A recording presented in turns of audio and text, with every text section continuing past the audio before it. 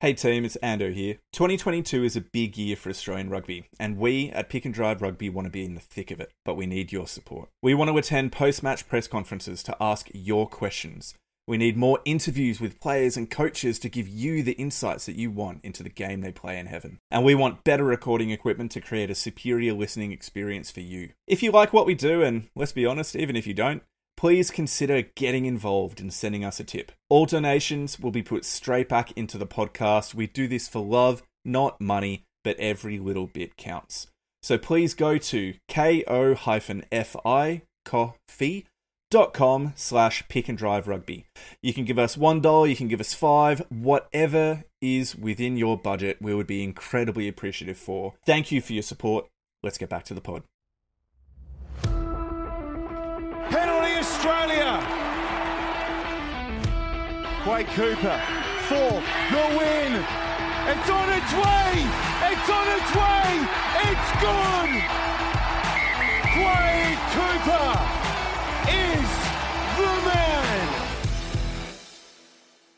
Hello there and welcome to Pick and Drive Rugby Podcast. We're diehard rugby fans having a weekly chat about all things Aussie rugby. We're real, family-friendly and positive, so get involved. Get involved. I'm your host, Ando. With me is Mitch. How's it going? Bloody good, mate. Very, very good. And we are very excited to be back after a week off. We needed a bit of a break, and we basically just wanted to have some time off to watch the Rugby Sevens, men and women, playing in the Commonwealth Games in Birmingham. So it was a great opportunity. Before we get going into what we're going to chat about tonight, you can hit us up on any of the regular social media platforms, Facebook, Instagram, and Twitter. Twitter's probably the most active one for us. And Mitch, we have a tipping competition. We do. So I think I said on our last pod a little bit of a white lie. I mentioned that unknowingly, not intentionally, so that makes it a little bit better. But I think I said last time that the competition for the July internationals was carrying through to the internationals for the rest of the year. I was wrong. It doesn't. So the Rugby Champs does start again. It is a new competition. So I have started up a tipping comp for Pick and Drive Rugby on Super Brew for the Rugby Champs. If you were with us last year, you should have already received an invite to join that comp for 2022. If you weren't, do give us a search for us on the Super Brew app or website if you're used to that platform. If not, I will also post on our social media platforms tomorrow or today, whatever time, whenever you're listening. Go to our social pages and you should see the link. So do get involved. It is a good bit of fun. Gets you a little bit more interested in the games that Australia might not be playing in, if that's the way you lean, or if you are a Kiwi or a South African fan, then you can get involved as well. It's a platform for everyone. Literally, whilst you were doing that plug, I just signed into Superbrew on the browser and clicked in, and now I'm in.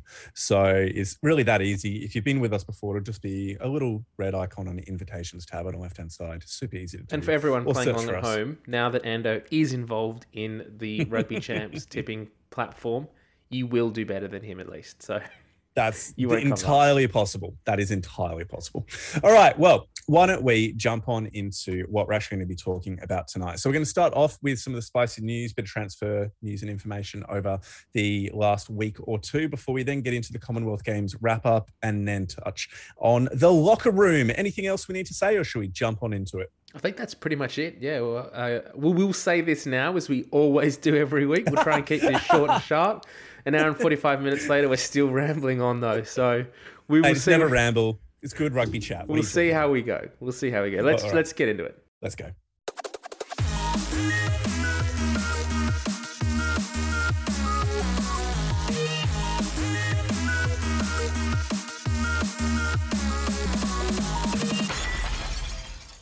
Time for some spicy news now, and we're going to start things off with some signing news that has come through in the last few days, probably the last 10 days mostly, with most of these announcements.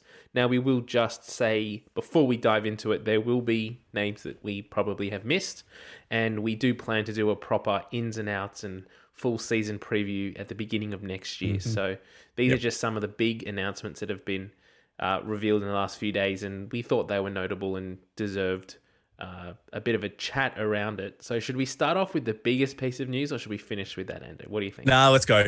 Let's go from the top. All right. So the New South Wales Waratahs have announced today, this morning, it is Monday, the 1st of August, that Tolu Latu, notable bad boy of the last few years in the rugby scene, has signed a 1-year deal with the New South Wales Waratahs. What is your initial thoughts after hearing this news, Ando? Yeah, look, I'm not a fan. I'm a person that thinks that the way that you hold yourself on and off the field counts a lot for being a professional rugby player. And I think that whilst everybody does have a redemption possible within them, I just think that the Waratahs didn't really need him. They've got Perky going well, Vailana, who's been playing well in the opportunity he's got, and Horton prior to this signing. And him, I think he signed overseas to, who did he go to? Was it Northampton or Leicester? Leicester. He was adequate at the super level. So adequate? I didn't think... That's generous. Well, yeah, I know. Are you putting him in the same basket as Newsom? No. But my point with this was I just wasn't sure if he was the right fit for a team that seemed to be gelling really well together and to seem to have found a bit of a renewed maybe identity, maybe, I don't know, I don't want to use the word culture, so I'll say culture. And yeah, it was just a bit risky. But hearing that he's only just cracked 6 figures with his paycheck and he's on a 1-year deal and there's like a get out clause if he does anything wrong off the field that he can get cut from his contract. It makes me feel a bit more secure within the signing, and hopefully it'll be a bit of a wake up call for him to show his on field talents rather than his off field issues. And there's two sides of this signing. Rugby Australia or the Wallabies have made it known that they want Tolu Latu. Him at his best, they think at the moment there's not many hookers in world rugby that probably match Tolu Latu's ability around the park and particularly at the breakdown in terms of pilfering. Definitely there's no other hookers in Australian rugby currently that are, when Tolu Latu is at his best, reaching that level of menace around the park. We haven't seen that from Latu though in the last few years, and he probably wasn't at that. He hasn't been at that level since the 2019 World Cup. Some of the disciplinary issues on the field, let alone off the field, would be enough to not warrant bringing him home, in my view. Just that last incident that he had where he tackled that player in the air, copped that red card and like 11-week ban or something. It's just such a bad look for the game. The one thing that does make me feel a little better about this signing is, like you mentioned before, there are clauses in his contract that says if he does stuff up, he's gone. But Darren Coleman came out today as well and said that he has worked personally with Latu before, twice in the NRC. He coached him for New South Wales Country for 2 years. So he has worked with him before. He knows the type of player that he is. He understands what he can bring to the environment. He also understands how to best get, or how to get the best out of a player of Latu's sort of makeup and ability. So I do think that Darren Coleman will be using this as a project to see if he can turn him around. And if he can, and we're sitting here 12 months' time saying Tolu Latu has been absolutely phenomenal for the Waratahs, slingshotted into the Wallabies and is featuring at the World Cup next year, we might look back at this, hopefully, saying this was a good thing. Hopefully we're not looking back at this saying, geez, that was a wasted opportunity and that Australian rugby has lost the talents of a player like Tom Horton going overseas. Yep. If we move on, another signing that the Waratahs have announced is Harrison Goddard, who's a scrum half. He's currently playing for Gordon Highlanders in the Shute Shield. He did win the Shute Shield comp with Gordon 2 years ago, with Darren Coleman as well. He has also been playing over for the LA Giltinis under Darren Coleman, and I think he finished up there this year with the controversy around the or the kicking out of the comp of the Giltinis for political reasons and whatnot. So another signing that Coleman has got over the line from his Giltini days. What are your thoughts around bringing in a player like Harrison Goddard? I think it's great, especially when you consider the fact that we've lost both Jack Grant and Henry Robinson, both of our backup scrum halves. So Jack Grant's gone over to Ealing Trailfinders in England and Henry Robinson's gone over to the Western Force. So I'm pretty happy about it. I think it's a really good signing. He has looked pretty electric in what I've seen of him over in the MLR. And again, the Gordon connection with DC makes sense. DC knows him, knows what he can bring, and if he trusts him, then in DC we trust. Yeah, and if for those who have been watching Shoot Shield would have seen Goddard did play this past weekend for Gordon against East, and Gordon ended up getting the victory by 1 point. And in the last sort of 5 minutes, it was very touch and go there for a while. But Harrison Goddard was very instrumental in getting that victory, and just I think his leadership and his experience really shone through at that level. So very much looking forward to seeing what he can bring to this Waratahs moving forward. If we move across to the Western Force, it has been announced that Ian Pryor, the spiritual leader in some regards of the Western Force, has signed on for another 2 years at the club. Friend of the pod, we've had him on before. Great bloke. Great to see him sticking around Australian rugby. What are your thoughts, and are you happy to see him stick around for another few years with the Western Force? Yeah, I think so, because what has been a major issue with the Western Force over the last 2 or 3 years is the lack of continuity within a squad. And so you need to have some players who, genuinely regardless of age, are going to be able to stay there to help continue that or pass on some of their experience, some of their professionalism to younger players or new players into the team. And obviously going across to Perth, it's really far away for a lot of players that have come from the Eastern Seaboard or from other parts of the world. And so there needs to be some element of that team environment and dynamic, which is unique to the Western Force, and who better to continue that than Ian Pryor. Marcel Bracchi seemed to be one of the key members of that kind of what's the right word? Leadership group, or that leadership group, or just the entertainment squad, you know? Yeah, the people but not even on the socials, the on-field leadership group. They're like the glue. You know, that one person within a group that just helps bring everybody together, make them feel comfortable, and make them enjoy. That very much was Marcel Bracchi from what we heard, and I figure that is a big part of why they're keeping in Pryor. And he's not a bad player anyway. He's still got a quality boot on him, and he's definitely serviceable within a Super Rugby level. I think he'll be the bench scrum half, or maybe kind of in and out of the squad. But either way, he's a good player to have on the books and to be a part of that squad moving forward. And with the amount of players that we have seen that have left the Western Force this year and have moved abroad or have moved on to other opportunities, I think having a player of his ability and his experience will be great just to bolster the wider squad as well. It'd be interesting to see, particularly Henry Robertson coming across from the Waratahs. He is only there on a 1-year deal at the moment, and as we've said, it will be interesting. He will have to push quite hard to get game time, being that third option, you would imagine, behind Pryor, even considering he's only had a handful of minutes for the Waratahs this year at super level, and that was due to force injury. But he'll learn so much under a player like Ian Pryor as well. So really interested to see how Let me read this just to back up what you're saying, right? So let's read the players out for the Western Force. Greg Holmes, Santiago Madrano, Andrew Reddy, Jeremy Thrush, Sidaleki Tamani, Brendan Stander, Fergus Lee Warner, Michael McDonald, Jake McIntyre, Richard Kahui, Carl Godwin, Brad Lacey, Byron Ralston, Jack McGregor. 14 players out. Most of them, their best and most experienced players. Yeah. It's just incredible the amount that they've been gutted. One player that we haven't mentioned, actually two, got Michael Wells coming across from the Rebels, which I think is probably good for the back row, I should say. And the big signing, Chase Tiatia coming over from the Chiefs.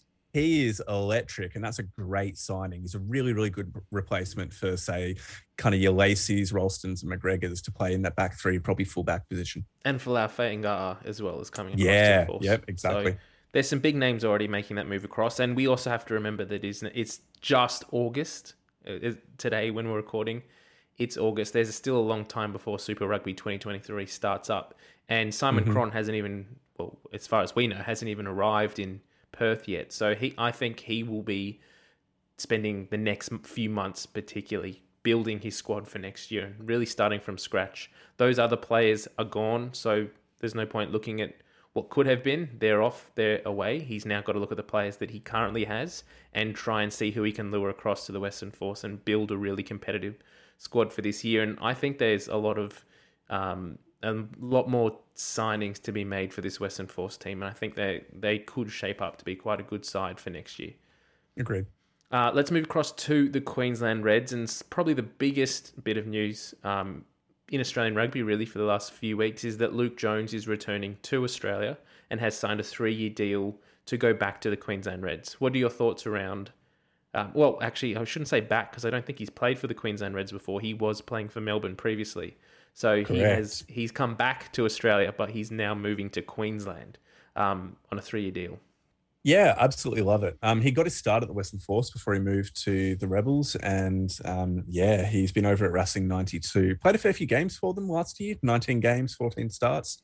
And he has, in my mind, he was one of the up-and-coming kind of lock sixes.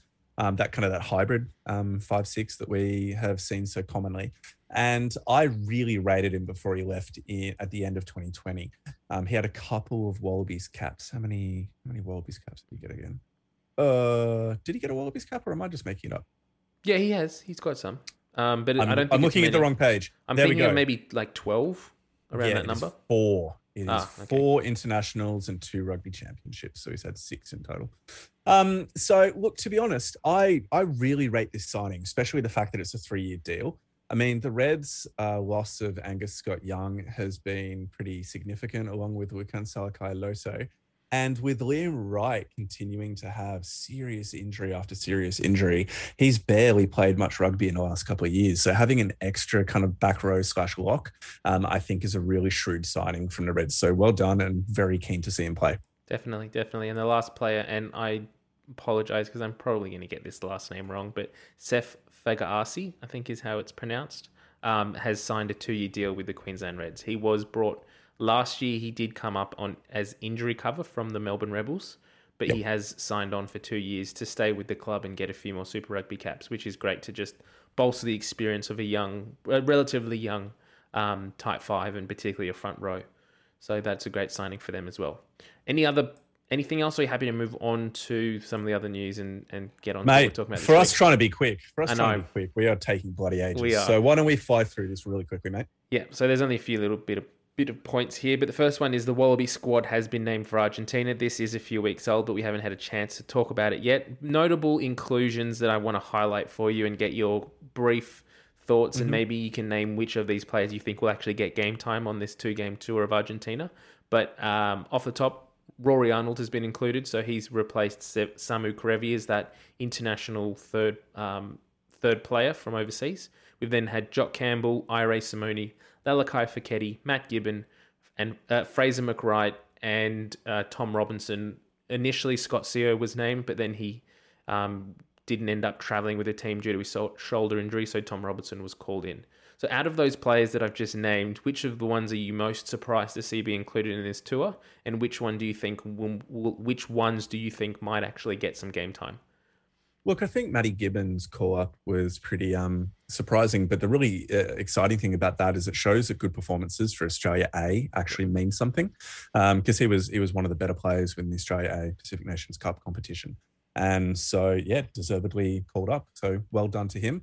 I think that Jock Campbell's call-up is really, really exciting for a lot of us on the bandwagon, and I include myself within that, who have really rated him for a long time and wanted to see him get a good run at 15. I think he might well be, considering every other 15's been bloody injured, a really good player to fill that 15 hole. I just wonder if he's going to keep...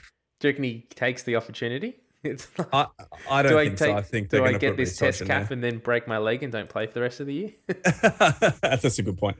The person I think is most likely going to actually play is Rory Arnold. He'll just slot into that second row without any questions. He's definitely going to be in that starting 15. The other potential person would be maybe Ire Simoni. I think that he might be someone to fill in just because Kerevi's out and they might see Paisami as more of a 13 option. So why not play Ire Simoni at 12 where he's played for most of the season for the Brumbies? And if you're going to be playing Noah at 10, even just for part of the match, then it'd be helpful to have his club player outside of him. Yep. It'll be interesting to see what does happen there.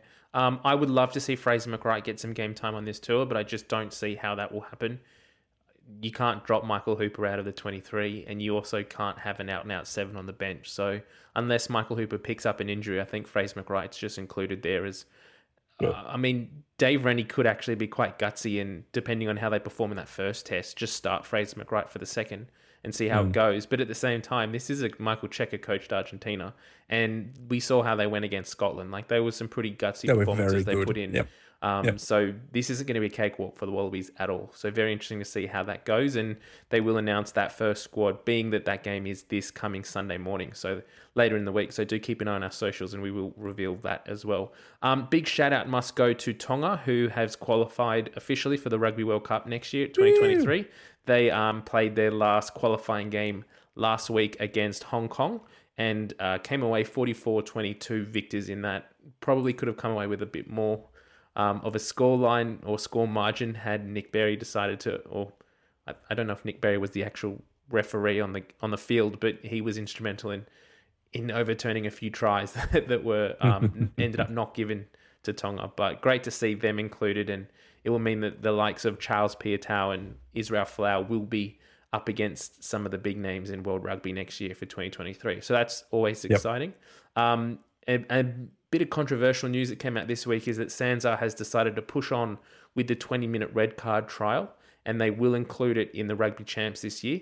All 4 nations in the Rugby Championship have thrown their support behind the 20-minute red card trial, and they are doing it to try and get some more data to present to World Rugby for its inclusion in World Cup 2023 and just, I guess, the law book moving forward. A lot of people, particularly Northern Hemisphere fans, think that this is just ridiculous, that it's pretty evident at the moment that World Rugby is against the idea of a 20-minute red card.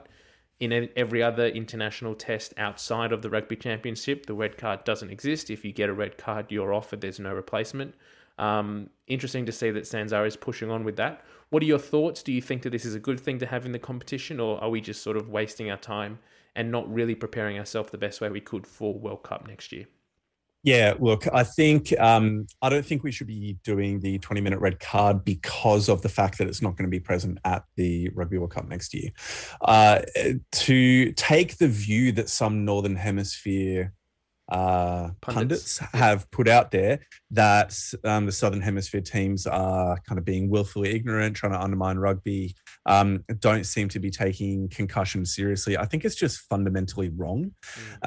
It's not that, in my view, it's not that players are not being punished by a 20-minute red card. I think they are.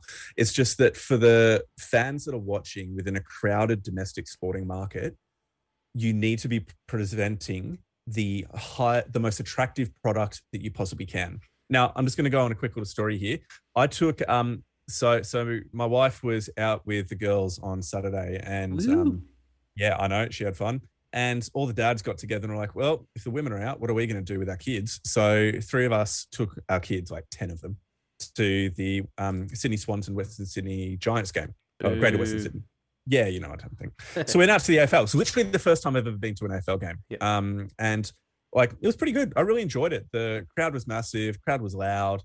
But the thing that amazed me was how there was just so many more moments of things happening. And I know that that sounds like a very basic statement, but watch a rugby game again, right? And you have so many gaps. Like, you've now got those water breaks within a 20th and a 60th minute of the game. We have regular stoppages for TMO interventions. You have regular stoppages for multiple scrum resets or a player that needs to tie their shoelace up. The game is just so much slower. They can't remember how to tie his shoelaces, so he does it 4 times and then it wastes 45 seconds. Mate, I was watching this game this AFL game, just thinking, this is a better spectacle as somebody that doesn't like the game of AFL. Yeah. And so I was thinking, how would I come to rugby union as a fan, as somebody who doesn't like rugby union? I think it would be slow and boring. And so I see the 20-minute red card not as being an attack upon concussion, but instead as a way to try and make the product more exciting. And it's a very complex thing. There's a really, really good article by Jeff Parks on The Raw, which came out on Sunday or Monday, the Rugby Wrap, Sunday, I think. So go take a look at that. It was really, really good. But anyway, that's my quick comment on that.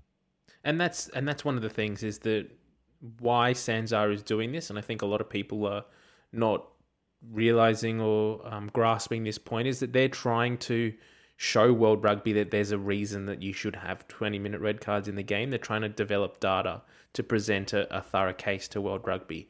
Most people just assume that World Rugby is going to say no and that it's never going to happen. But, for our game in the Southern Hemisphere, we need that. We need the spectacle to continue. We need 15 on 15 as much as possible because we are in such a competitive market that maybe isn't as prevalent in the Northern Hemisphere. So interesting to see what happens there. I also personally think that the 20-minute red card also takes a little bit of pressure off the referees as well with some of the decisions. That if they're going to make a call in the first 15 minutes, it's not going to potentially ruin the game from that point on.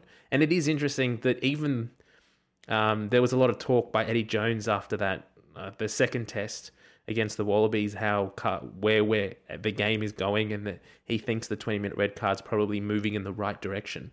So I think there are people in World Rugby that are listening to this. The fans are just going to outright shut it down, but it will be interesting to see where it moves and how it develops over the next few months. Last point of news before we move on to the topic this week. Scott Robertson, who still is yet to be announced as All Blacks coach. I think we were all expecting over the last probably 10 to 14 days that Ian Foster would be on the way out and Scott Robertson would be appointed. But he did an interview earlier last week, and he said that he has a desire and a dream to go to the Rugby World Cup as an international coach with 2 different nations. And he says one of those will be New Zealand, but he doesn't have to go to the World Cup with New Zealand first. I think that's perked up a lot of interest and ears around the rugby world that Scott Robertson might be looking to take a team to a World Cup at some stage. Does this give you hope? Does this make you think that Scott Robertson might be the sort of coach that you would like to see take charge of the Wallabies and take them to a World Cup, Ando? I want to see him coach outside the Crusaders system before we're talking about him as this like a messianic figure of international rugby coaching. So that's just one thing that I'll put out there. Like, is he as good as everybody is saying he is? Yeah, he's done incredibly well at the Crusaders, but as it has been spoken about quite regularly, the Crusaders are one of, if not the singular best provincial organisation within the rugby world in terms of their pathways and quality and consistency over many years. Yeah. So can he do it outside of the Crusaders? That's what I want to know before we talk about him being a multiple team international coach. So yeah, it'll be interesting to see what happens there. I mean, I would love to see him coach an Australian team at some point. If it's not the Wallabies, maybe the Melbourne Rebels or the Western Force or some Super Rugby club. I don't know. I think it'd be great to just see what he can do in the Australian market. He's been talked up and compared as a coach similar to Robbie Deans, and so Robbie Deans came to the Wallabies coach as a great All Blacks, a great Crusaders coach like Scott Robertson had seen continued success there. And he still wasn't able to crack the Australian sporting market, and he wasn't able to bring as much success to the Wallabies job as everyone was expecting him to be. And I think even now, a lot of people look back on his time in the Wallabies and said that he probably wasn't given the resources that he needed to make and the changes in the control that he needed to really shape that Wallabies team at that time and get that success. So yeah, it would be interesting to see how he goes in a different environment that's not the Crusaders, and whether that does, whether it's more of the environment that's making him look really good, or it's just his actual talent for coaching and people management. But that's about it. Let's finish it off there, because this was meant to be short and it's been 26 minutes. So let's get into the Commonwealth Games wrap up. All right, let's go.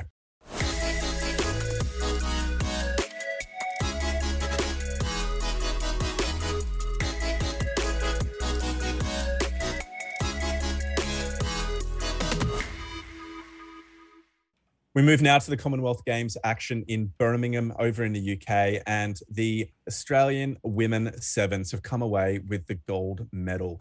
If you haven't watched it already, go back and watch the whole series of matches that both the men and the women have got to. There's some absolute quality tries, incredible defense, great effort from both teams. But whilst the men faltered within a semi-final playoff against South Africa, the women were able to blast past New Zealand in their semi-final and then defeat Fiji in the gold medal match. So why don't we start from the beginning, and we'll just basically say, Mitch, how are you feeling in the lead up to this? Do you have much hopes for both the men and the women's leading into this competition? Leading into the tournament, I've got to say, as a rugby sevens fan, the build up for this tournament has been pretty good. The men were at, and as we had John Manenti on a few weeks ago, and we were chatting to him, that the Australian men's team still has the potential to take out number one in the world and be ranked the first team in international sevens rugby.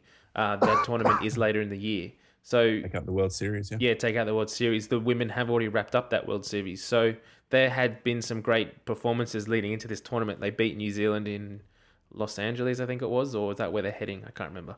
Heading to Los Angeles. Yeah, they're heading to LA, wherever it was. They did beat New Zealand in the final, and they did win that tournament. So there had been some great performances by this team. So I was optimistic that they would be able to do well in this tournament. And out of the two results, I was probably a little bit more disappointed with the men's result. You can't be disappointed with the women. They're just fantastic. They're like the showpiece of Australian rugby yet again. Yep. Without doubt. And that's a big point, isn't it? It was a London competition that you were thinking about. Yeah. The London. LA, London, same thing. Yep. Pretty incredible. They get to go to all these awesome places. But within that, so the thing that I found pretty amazing was just the consistency of the women across all their games. So they had a 38-0 victory against South Africa, 50-0 victory against Scotland women. They actually lost in the pool stages to the Fijiana before beating New Zealand 12-17 and then getting their final victory over Fiji in the gold medal match. So their consistency there was amazing. Interestingly, though, that 12-19 loss to Fijiana, that was a bit of a shock. It was a bit of a surprise considering how the Aussie women are coming into this competition as favourites. That's not to put down any of the other teams, but they were definitely up there within the favourites category. They just could not get their hands on the ball in that game. I was watching it, and Fijiana had the ball for most of the match. And despite some absolutely gutsy defense, how draining is sevens defense compared to 15? You have like 2 minutes of defending your line against a team like Fijiana, and you are just out on your feet. Yeah, and that watching this whole tournament, you get another appreciation of just how tough sevens as a format is. That these players are running massive meters every single game, and it's do or die every single time you go into contact. If you don't make this tackle, that player's through and they're going to score a try. So you need to make sure that you're good at everything you do. And these players, again, like we spoke with John a few weeks ago, these players need to do everything. They're not like the Taniela Tupous who can scrummage well and just need to run the ball up every now and then. These players need to pass. They need to be able to kick. They need to scrum. They need to line out. They're just well-rounded players who they have that attritional ability to see through these really high-intensity games. I know that John Manenti was saying that restarts are key within sevens, but this is probably the first time where I've watched so many games within a short period of time of sevens. Yep. And it was incredible to see how one single turnover can basically win or lose you a game. Yeah. You have these singular moments where you're just inaccurate, and that's the game. So what we might do is let's touch on the men's semi-final loss to South Africa before we then talk in a bit more detail about the women's win in the gold medal match against Fiji. But the point that was really the turning point within the match in my mind was Corey O'Toole's attempted chip over the top, and then Selwyn Davids gets the charge down to take the game out to 12-19 just after the halftime. And it was just amazing to see how one moment basically meant that South Africa got the kickoff after that, and then they just pinned the Aussies in their own defensive line. And the speed of the South African rush defense, the Aussies weren't able to get through it, despite obviously having the possession. They just could not make meters out of their own line. Ended up having to give basically a punt downfield to release some pressure. 1 or 2 minutes later, Angelo Davids gets a try off that same possession. And so basically from 2 mistakes or 2 choices that the Aussies made, so Corey O'Toole's chip over the top, and then the kind of forced relieving kick, South Africa get 2 tries and they're through into the final. Like, it's just amazing those 2 moments equal winning a semi-final match with the Commonwealth Games. Yeah, and that's the other thing that we saw in this game too, is that South Africa, their defense or their attack was so good that they were pinned the Australians in their own half, even with the ball, like right on their own try line for long, long periods of time. The Australians showed a lot of heart to keep South Africa out for as long as they could. But with the amount of possession that South Africa had and the field position that they had, there was no way they weren't going to score. And it got to a point where Australia really just needed to throw the ball around to really chance their arm and try and get back into the game. And a few decisions went against them, unfortunately, like that Henry Hutchinson yellow card just before halftime was probably a key turning factor in that game as well. Yep. Yeah, because South Africa got a try straight after that to level it at 12-12. So we'll do a quick shout out to a couple of the 15s players that were part of the men's squad. So Mark Nawaqanitawase scored the opening try in this game. He bumped off the South African kind of wide player and got over the line. He was very, very powerful. And you can see the difference in physicality that Nawaqanitawase and Karevi brought compared to your kind of full-time or your standard sevens players. They just had a different physique and a different way of approaching. Karevi was imperious with his opening touches against Jamaica. Did he get a hat trick within that game? Yeah, Definitely got a couple of tries. Yeah. He got a hat trick. Basically, every single time he touched the ball within the opening half, he scored or set up a try. Yeah. And that's not even a joke. You can go back and watch it and see that level of impact. It was 62-0, like in 14 minutes. That's a lot of points to score. That's a lot of points. Yeah. So hopefully his lower leg injury, maybe a cork. Supposedly he was on a bench for the second half of the game that he came off with. And hopefully it's not too bad. There's been some pretty angry messages going around saying if the Sevens have injured Karevi, then there's hell to pay, kind of thing. We need to shut down the program. Exactly. From what it looked like, it didn't seem too bad. And what he said, it didn't seem too bad. So hopefully he'll be back in time after the Argentina matches. Yeah, well, he's got a few weeks now to really get back and get fit for South Africa. With the Wallabies. So from what was reported after the game, it did seem like more of a big contact, like a big hit, and that he was a little bit sore, but by the end of the game, he was fine and walking on it again. So I don't think there's too much to worry about, and I wonder if Dave Rennie just got on the phone quickly and said to John, no more. It doesn't matter how far you go, he's done. Yeah, you can't afford to injure our best player. I would love to know if that happened. So moving on now to... Maybe he didn't even have to. John was too afraid to name him from that point. Maybe. From what he was saying on the pod a few weeks back, is like he knows where the lines of authority are in terms of Wallabies players, which is fair enough. The priorities. Yeah, and that's completely fair enough. So let's move now to the women, because the gold medalists, and we kind of saved the best for last because obviously they have been incredible across this entire competition. I read out the scores before. They were dominant except for that one slip up against Fijiana within the pool stages. So, I mean, how do you want to do this? Do we want to track through? Are there a couple of players or a couple of moments within the final that you wanted to kind of point out as having a real significant impact upon the outcome? Yeah, I think there was a few players particularly that we need to definitely shout out and just say that their involvement in this whole tournament has really set up this team for success. And we can't go much further without mentioning Charlotte Caslick. She's been a player. You almost don't want to say, sorry, I'm going to cut in. You almost don't want to talk about her because everybody talks about her, but she's that good you have to, right? Well, that's the thing. Like, she's been in the Australian Sevens team for... Like, she was part of that team that won gold in Rio. So she was like that first generation of Sevens success. And she's got her way through up until now. And she doesn't look like she's slowing down. There's been a few ups and downs in her performances in the time since then.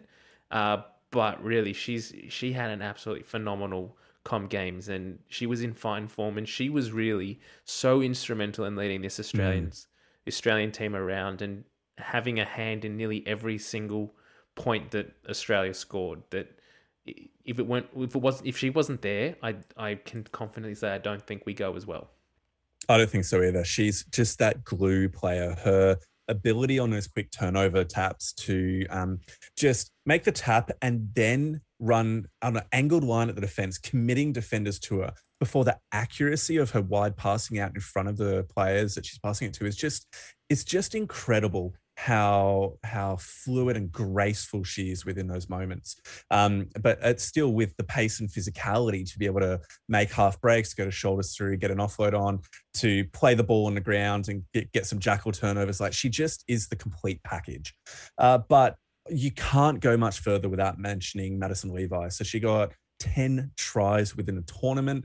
You had Faith Nathan, who had 8 doubles on the World Series tour. Thanks, Greg Clark, for giving me that stat. And got a double as well within the final. She opened the scoring with the first 2 tries to make it to get out to a 10-0 lead before Maddie Ashby went over for a 17-0 lead. Like, there was just so many good players within this team.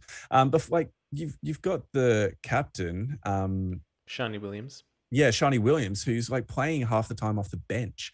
So she started within the final. She started the final, but played a large part of the time just off the bench, because I think she's one of the slightly older players in the squad. So they were just managing the minutes, managing her minutes really well. Yeah.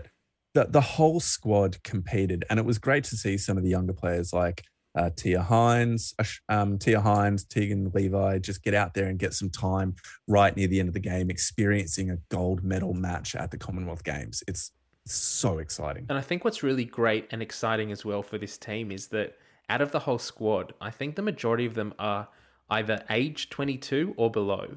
Like, they're a very young squad, and they will have learnt so much from this experience. And beating New Zealand, beating Fiji, those are the big nations in sevens rugby. Take away the Com Games, look at the Olympics, look at the World Series, look at World Cups. Like, this team has more growth in them. They're going to get older, they're going to get more experienced, they're going to get better. And that's a really great base to start from for this team, and to see where they go in the next few years.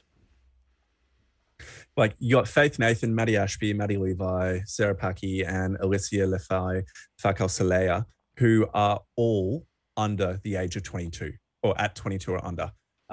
Madison Levi is 20.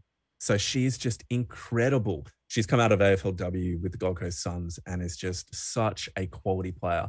Every time she gets the ball out wide, there were some comments. I think, who was it? It was Atco. Michael Atkinson. He was saying, is she the 15 that we've been craving within the Wallabies? And you know what? She's got the pace and power. I think she would just be bloody brilliant. She really so would. There is one point that I just want to point out. One moment within the game that I wanted to point out, just to show the accuracy and precision of this team in attack. So my favorite try of this final was Maddie Ashby's to take it out to 17-0. So within this, what basically happens is they cut all the way over to the right-hand side of the wing. They then, using quick wide passes out in front of the player, move it all the way back over to the left. And then Shani Williams, the second last player out, takes the ball and kind of like angle runs it out towards the wing, commits a couple of the Fijiana defenders to her. Faith Nathan cuts back in off the wing, kind of running an unders like under Williams, who pops it out to her. But then Maddie Ashby is running a straight line off the shoulder of Faith Nathan as she comes in. So it's targeting like that seam between the third and fourth cover defender from the wing. And it was just so effectively done at multiple points throughout the game. Ashby just went through with basically like nobody touching her. And it was a pre-planned move, incredibly well done, and just exploiting both the speed and the accuracy of the wide passing game that they were able to use to just move this Fijiana team around.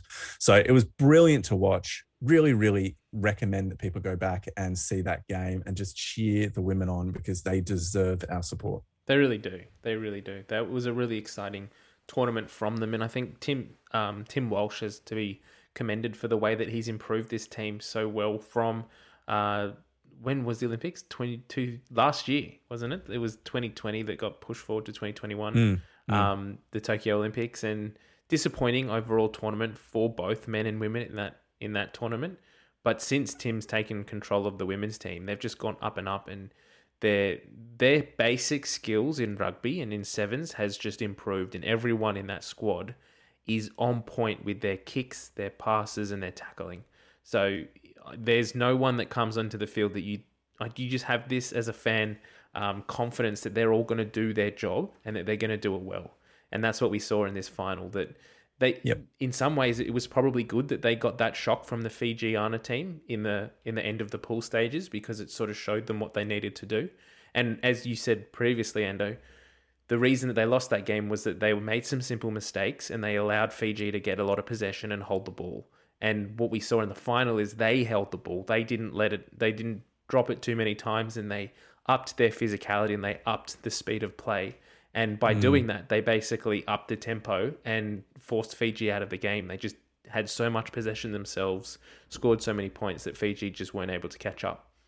And it was really weird because it's not like the Aussie women were perfect. They weren't. Like Shani William kicked it out or didn't make 10 twice. The very first kick of the game, and then also early on within the second half.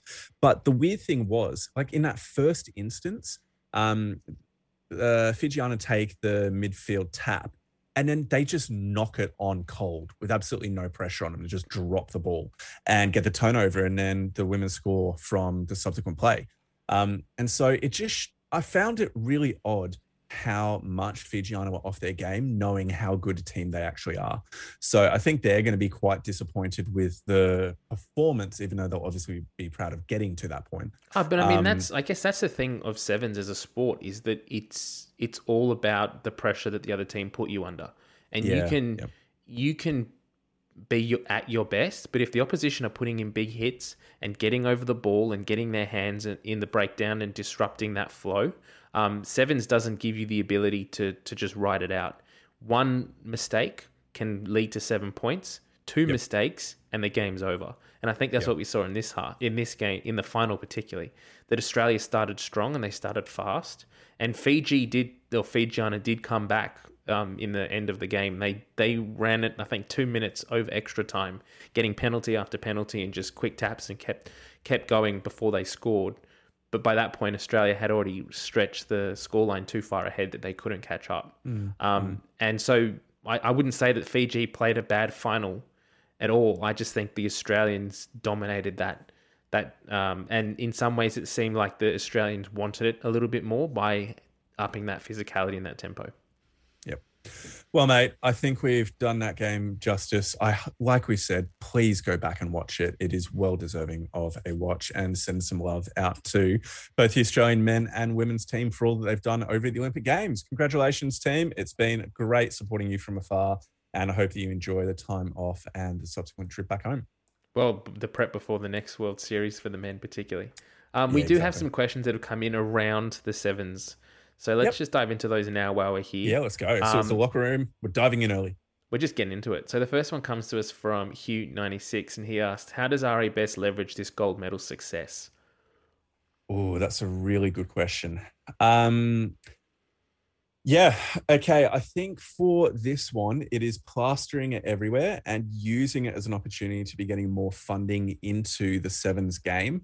I'm really interested to see where the development pathways between rugby sevens and the 15-person game kind of develop. We obviously have seen that a bit more with the men's game, like John Menenti mentioned when he was with us. I wonder if that could be something that could develop within the women's game. The problem is that the Aussie women's are full-time professional, whereas that's not the case with the Super Rugby teams. So it could be interesting if they get, not farmed out, that's the wrong word, but if they go back into a super environment or provide some guidance or models there, who knows? I think that they just need to be basically put on every body billboard you possibly can and used as much as possible to leverage more money for the women's game. And I think one of the things that RA needs to do with this success is take the money out of it and just realize cold hard facts. We can't compete. Super W can't compete currently with AFLW and the NRLW. Like the two women's comps that the AFL and the NRL are running, they've just included more teams year on year. They're all, if not all, most professional and getting paid to play. We're not at a point where we can do that yet.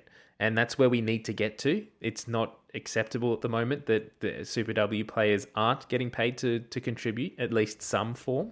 But they need to take this success and leverage that and say that if you come into the Australian Sevens program, this is what you can do. This is what you can achieve. You can play all over the world. I mean, that's the game of union in and of itself, isn't it? You're not going between Brookvale and Parramatta and Penrith. You're going to London and Hong Kong and all of these great destinations. But the other thing too is my point is we need to realize that at the moment we don't have the cash to compete, and we need to make the product and the environment the draw to bring these players across initially. The second thing is we need to develop systems. We need to develop pathways. We had a few years ago the Aeon Sevens, which was I think it was a university competition, sevens competition where the teams were actually representing different universities around Australia. The sevens girls Australian sevens girls actually got spread across that, and they were playing in those competitions, and it was a pathway, but due to COVID and due to funding issues, that got cut and hasn't been happening for the last few years. It's coming back. It's coming back. It's in 2022, so it's happening in October. Yeah, so it's coming back, but it hasn't happened over the last 2 years, and understandable with COVID and travel restrictions and all that sort of stuff. But we need to grow that. We need to have a clear system and pathway in place that a girl playing and watching the women's play this weekend can then go and say, okay, I can go down to my local club and start playing sevens with them. And I can see a clear pathway from going from that team to my local rep team, to the Aeon Sevens, to then play for the Waratahs Sevens team, to then play for the Australian Sevens team. And that's what we need to do. Yeah, Keynes, that pathway is so important. Yeah, you're right. The 2020 competition was cut because of COVID, but they actually were able to play last year in 21, which is fantastic. So the next one, like I mentioned, will be coming up. But I think from memory, there was something around like shrinking it, or it wasn't the same, and it wasn't as what they initially thought. It didn't end up being this tournament that traveled around. I think it was similar to Super W during the COVID years, where it got like ran as a tournament in one thing. But that's something we can do. And just having that interaction as well between the top talent, like having the Australian women's team. There's 15, 16, 17 girls in that program. Spreading that talent out across Australia and getting them to play with the up and coming next generation is going to be such a quicker way of spreading that talent, but also that information share as well. Yep. Great. He's sent us a few questions. So the next question, we'll fly through these. Yeah, interested to know, apart from Charlotte Caslick, who do we rate as a key player in the women's squad? He'll let us know if we get the answer correct. I'll name one just so you can name one as well. I think it's got to be Faith Nathan's got to be in the conversation just because of the consistency of her scoring. She's almost inevitably making the right decision of when to come back in, when to try and take the players on the outside, great support lines. She may not be that kind of central playmaker like Caslick or Shani Williams, but she is just so important in the attacking shape that the women take. So yeah, really, really impressed by her. Yeah, my player is Madison Ashby. I think when I went back and rewatched some of the highlights from this tournament, she had a hand like Caslick. If it wasn't Caslick setting up these the tries and the breaks, it was Ashby. And she played big minutes in this tournament too, like Caslick. And I think she is as an integral a player for this whole team as is Caslick. Why can't either team consistently kick off restarts well? It's probably that's the end of the question, but that's a theme of this tournament or this last few years really in sevens. Some teams seem to be able to do it really well, but for whatever reason, we're kicking it too long. We're kicking it out on the full, or when it's not making 10. What do you reckon the go is there? Yeah, look, I don't know enough to honestly give an accurate answer for that. Maybe the teams are focusing on other areas of the game, but you would think not with the emphasis that's put on restarts within sevens. Obviously, the coaches know how important that is. So maybe for the men, it's coming down to the fact that most of them aren't part of the full-time professional program. So it could just be a lack of training opportunity for them over a more extended period of time, potentially. For the women, I don't know. I think Shani Williams would be kicking herself with the two kind of out in the full and not making 10 that she did within a final. Yeah. I think that's just a bad day in the office. I think maybe it just comes back to that whole sort of Australian rugby mantra of we don't kick. that growing all the way up through the pathways as juniors, that you're always taught that we don't kick, and unless you're the fly half, you won't be doing much kicking. And when you get into the sevens environment, everyone needs to kick. Everyone, as we said, everyone needs to do everything. And so when you've got that varied position and approach, they're not able to execute that skill set as well. That's my thought. Last question. How did we think Mark Nawaqanitawase went overall? I thought he was good when he had one-on-one opportunities kind of running outside in the wing. The problem when he didn't have space. I think he often struggled to know when to go to ground or how to make sure he could stay alive so he didn't get turned over or give the ball away in a kind of precious situation. So yeah, I thought he was pretty good. Kerevi was obviously more impactful in the opportunities that he had, but I mean, Kerevi's not human. He's just incredible. So it's a bit of an unfair comparison. Well, I guess the only thing I would say in Marky's defense is that he's had minimal time in the sevens setup. Like he played last year, I think, in a pre-Olympic tournament. He played in the Oceania Sevens as like a barbarian side that him and Josh Turner got pulled in from the Waratahs to play in that tournament. And outside of that, he's played minimal minutes in the seven setup, and he's been working all year this year on his 15-side game. So I think just the fact that he was able to contribute as well as he did goes down to his natural talent. But you can see that when he's isolated like that he sort of goes for his 15s instincts more than his 7s instincts, and sometimes tries to pin his ear back and get around a player or hit that contact and wait for his support to come and hold him up when he probably needs to go to ground and get that ball available a bit quicker in this game. And I think those are things that will come. Remember, Samu Kerevi as well was in the Olympic team last year at Tokyo as well. So he's had more experience in that environment, and he is just a much more well-rounded player and more experienced overall. Yep, fair. I think that's really it in terms of questions. Giles Gibbons says, how good is Madison Levi? Does she slot straight into the Wallabies 6 jersey ahead of Wilson and Leota? Mike Give her a crack. Then Commons, or is she the 15 we've been craving? Yeah, look, I think definitely give her a crack. Hugh Tyndall also asked, is it okay to clone Caslick and Levi? Should sevens get more focus in rugby domestically, or is it too specialist a game? I don't think it's ethically okay to clone Caslick and Levi, but there should be a kind of black government secret program to enable it to happen. It's definitely required. And should sevens get more of a focus in rugby domestically, or is it too specialist a game? I think it's too specialist a game. There are some players who probably could bring some of their skills across. And there are some players that can go both ways, but the adjustment period takes a lot of time. Like you see that with Tim Anstey. He has some moments where you see some of his kind of sevens background or pedigree coming through, but even then he's taken a couple of seasons to really find his feet within a 15-man game. And even Samu Kerevi, he's an impact player within sevens.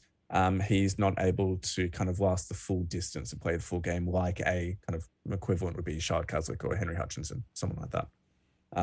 So they can fill roles, but they're more impact or role players rather than being full-time. You know what I'm saying. I mean, the only thing I would say that I would like to see, and this is a concept that was sort of got off the ground a few years ago with that Brisbane Tens, which was a pre-season tournament for the Super Rugby sides. It was a 10s format as opposed to the 7s, and that probably lent itself more to the 15-man game where you could have scrums and bigger lineouts and get the props involved. Whereas in 7s, you don't really see Tupou doing too much. But it would be cool to see if we can't do that 10s format, a pre-season 7s tournament between the Australian teams or even the whole Super Rugby competition, Super Rugby Pacific, to just see how the wider squad goes. Or you could even do a mid-season or like an in-season competition that runs at half-time. So when the Waratahs are playing the Queensland Reds, for example, the wider training squad is then playing in the 7s game at half-time, something like that. That boosts the profile of the players. It boosts the profile of the game of 7s. But yeah, I tend to agree with what you're saying, Endo. It is the game of 7s and the games of 15s are quite far removed at the moment, and there are a few players that can shift across, predominantly backs in the back three. But overall, you probably don't get as much input from players in the Type 5 in the 7s format. Well, mate, I think we have run the distance here. It has been great fun talking sevens rugby and being able to cheer on such a good news story, which was the women getting gold. How good. We now have the Wallabies coming up against Argentina this weekend. It's Sunday at 5-ish a.m. 5-ish a.m. Yep, get up for it. Get loud. Wake the kids. Wake the missus. Just scream the house down, because the louder you scream, the more they will hear you over in Argentina. And the more they'll win. That's definitely how it works. So, team, it's been absolutely fun. Thank you so much for getting to this point, and we love your work. Have a wonderful week, and we'll be back in as the Wallabies get their victory over in Argentina. Let's go. Let's go. Bye. Bye.